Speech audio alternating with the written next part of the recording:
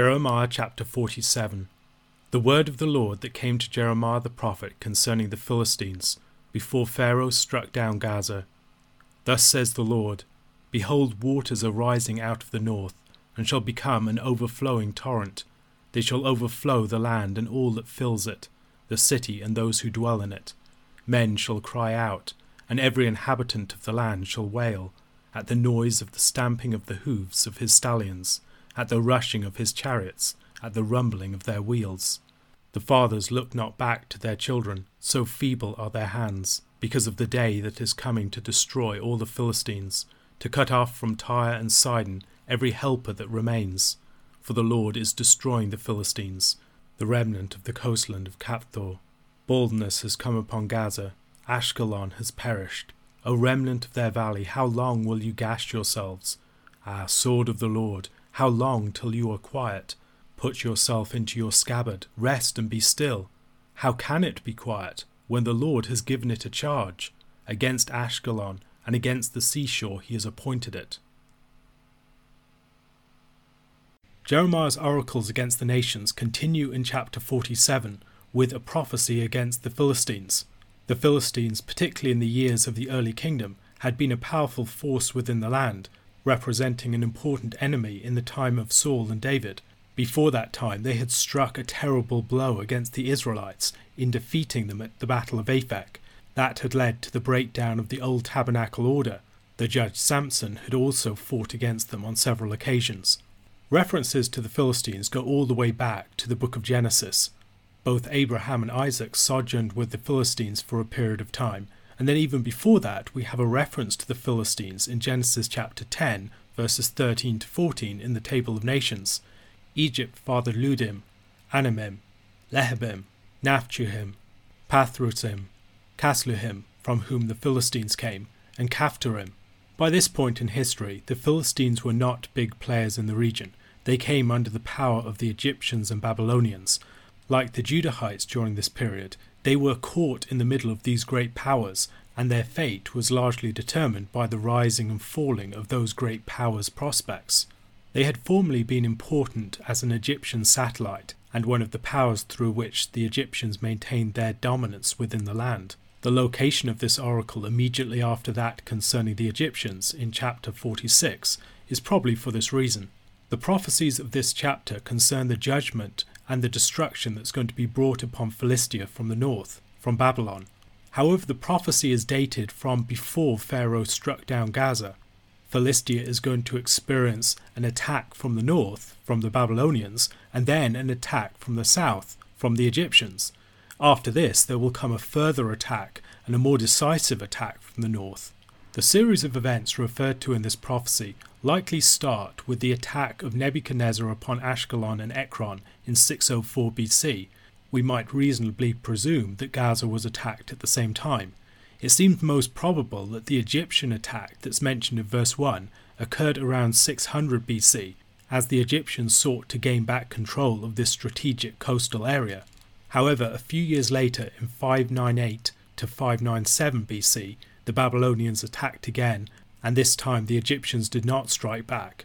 While the Egyptians had won a limited victory around 600 BC, it was not to last. In 2 Kings chapter 24 verse 7 we read, And the king of Egypt did not come again out of his land, for the king of Babylon had taken all that belonged to the king of Egypt, from the brook of Egypt to the river Euphrates.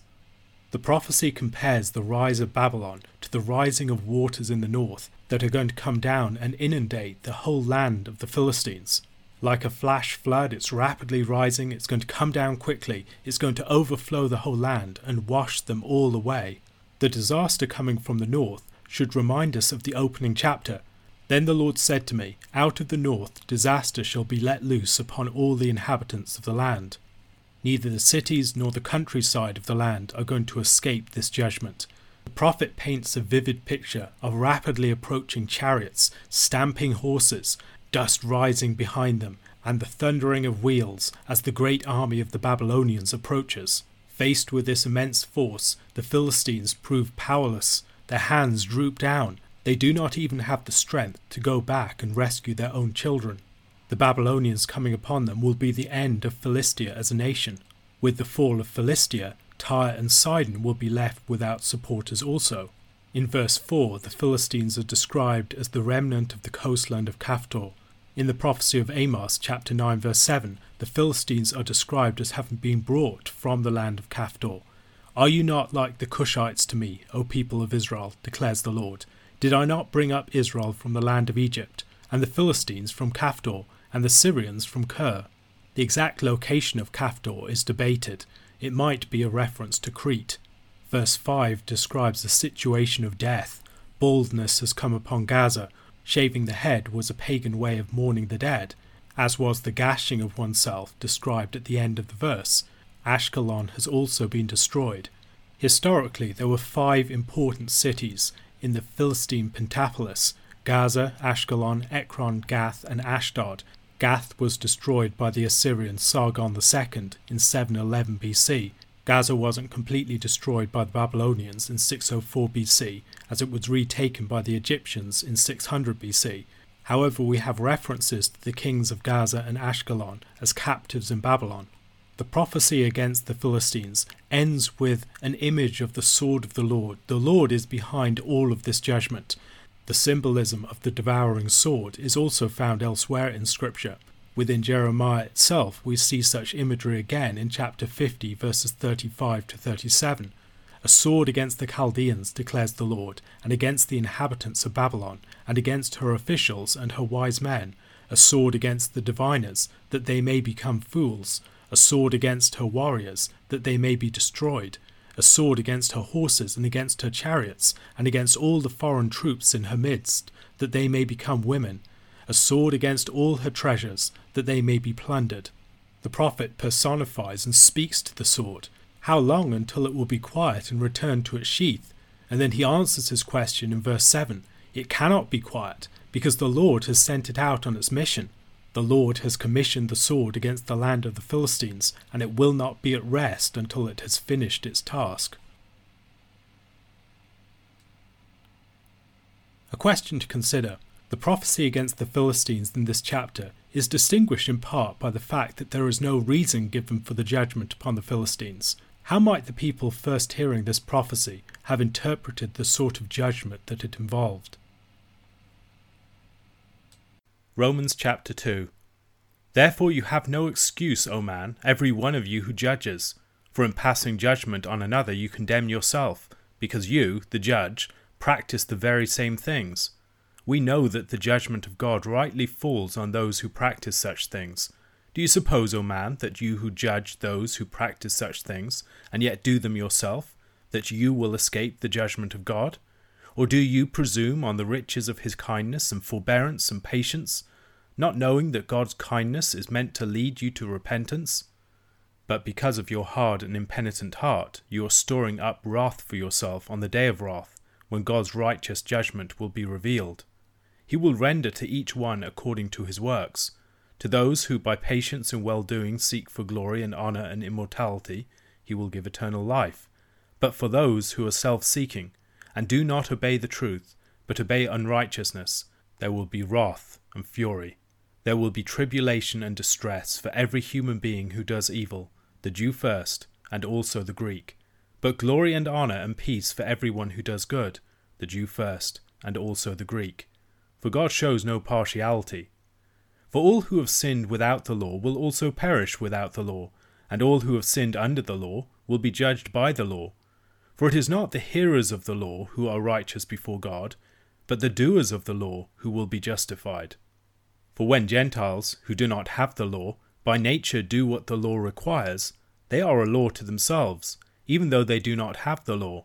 They show that the work of the law is written on their hearts, while their conscience also bears witness, and their conflicting thoughts accuse or even excuse them, on that day when, according to my gospel, God judges the secrets of men by Christ Jesus.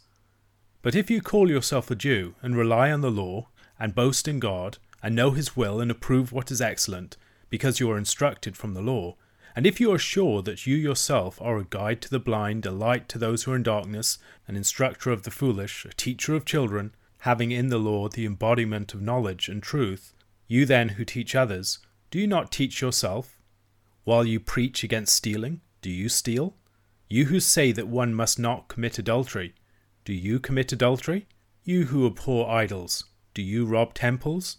You who boast in the law dishonour God by breaking the law.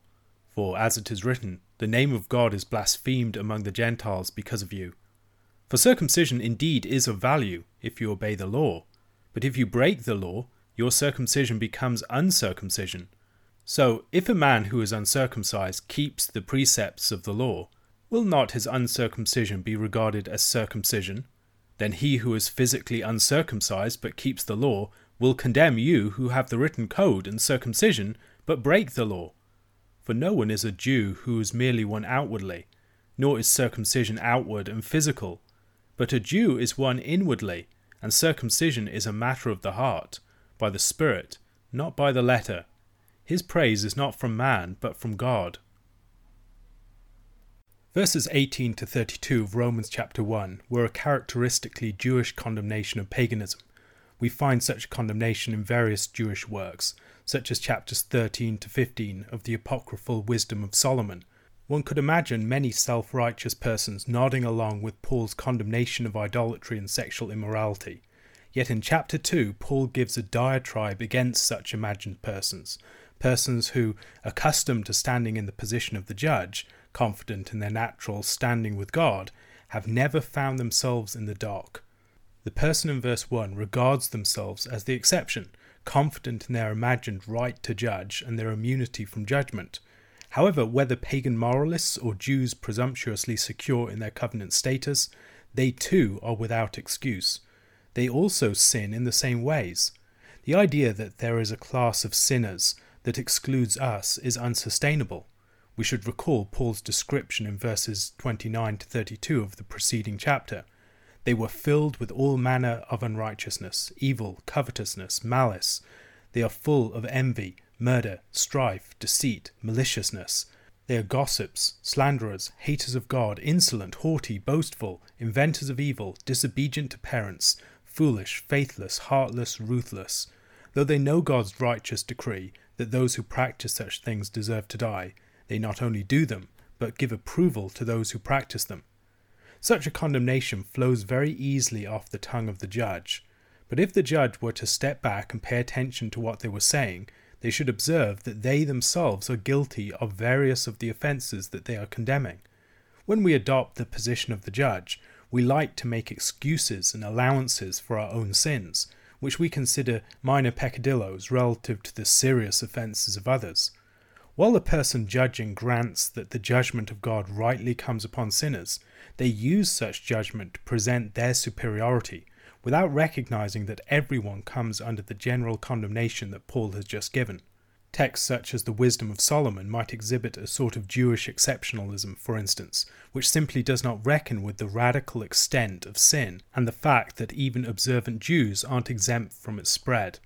The position of the observant Jew that Paul has in mind might be that, while the sins of the pagans are damnable, God is more indulgent with the sins of Israel. His kindness, forbearance, and patience mean that Israel does not face the same harsh assessment. God views the sins of his people like an indulgent father. He lets things slide for Israel because they are his favourite people. However, God's kindness is designed to give us time for and encouragement to repentance and hope of forgiveness, not to give us confidence in our impenitence. Those who don't repent treat God's kindness and forbearance as excusing or minimizing sin, rather than as making repentance and forgiveness possible. Yet by using God's kindness to minimize their sin, they are merely compounding their initial sin with sustained impenitence and ingratitude to God's gracious extension of time and opportunity for repentance. This is all storing up further wrath for themselves on the day of wrath, when God's just judgment will be disclosed. On that day, God's judgment will be impartial, delivered according to people's works. No one will get special allowances or exemptions. Some persons will receive eternal life as they patiently persist in well-doing, seeking for glory, honour, and immortality. Paul clearly believes that he is referring to a real, not a hypothetical group here. Some people genuinely will be justified on the last day, when they are judged according to their works. Note that Paul doesn't say that such persons earn salvation. However, the judgment by which they are vindicated will be according to works. On the other hand, those who do not obey the truth and seek their own ways rather than God's will face divine wrath and terrible punishment. This judgment will begin with Jews, but will also come to non-Jews. God is impartial, and all who do good will receive glory, honour, and peace. Again, there is no evidence that Paul regards this group as merely hypothetical. How that can be the case when all are sinful and naturally deserving of judgment hasn't yet been made clear, but will be in time. Neither possession nor non-possession of the law excuses someone from divine judgment. When Paul talks about the law, he isn't speaking of some abstract universal moral standard, but about the law given to Israel, the Torah, which set them apart as a people to the Lord. The assumption that mere possession of the Torah granted good standing with God is dangerously misguided. What matters is not the mere hearing of the Torah, but actual observance of it.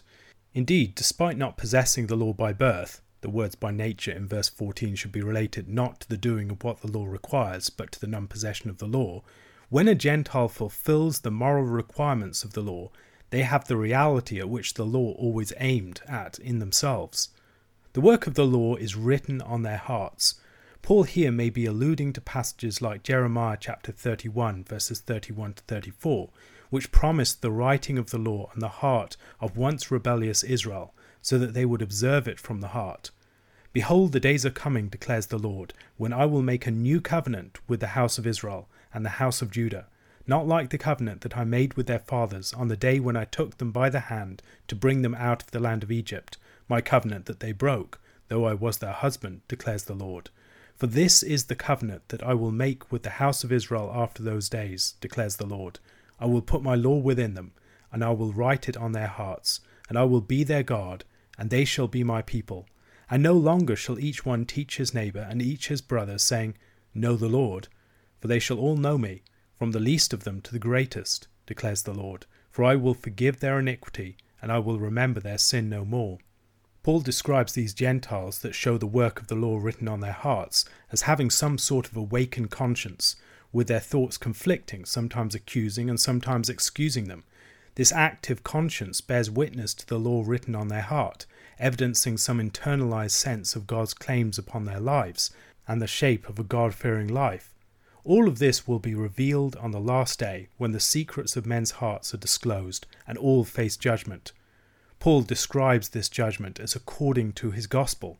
We should notice how important Christ as future judge is in Pauline presentations of the gospel to Gentiles, perhaps especially something that we see in the book of Acts. Paul focuses upon the Jew who presumes upon his covenant status. This figure has been in view throughout, but now comes into direct focus. This Jew believes that he enjoys a special status. The judge at the beginning of the chapter believed that he was immune to the judgment.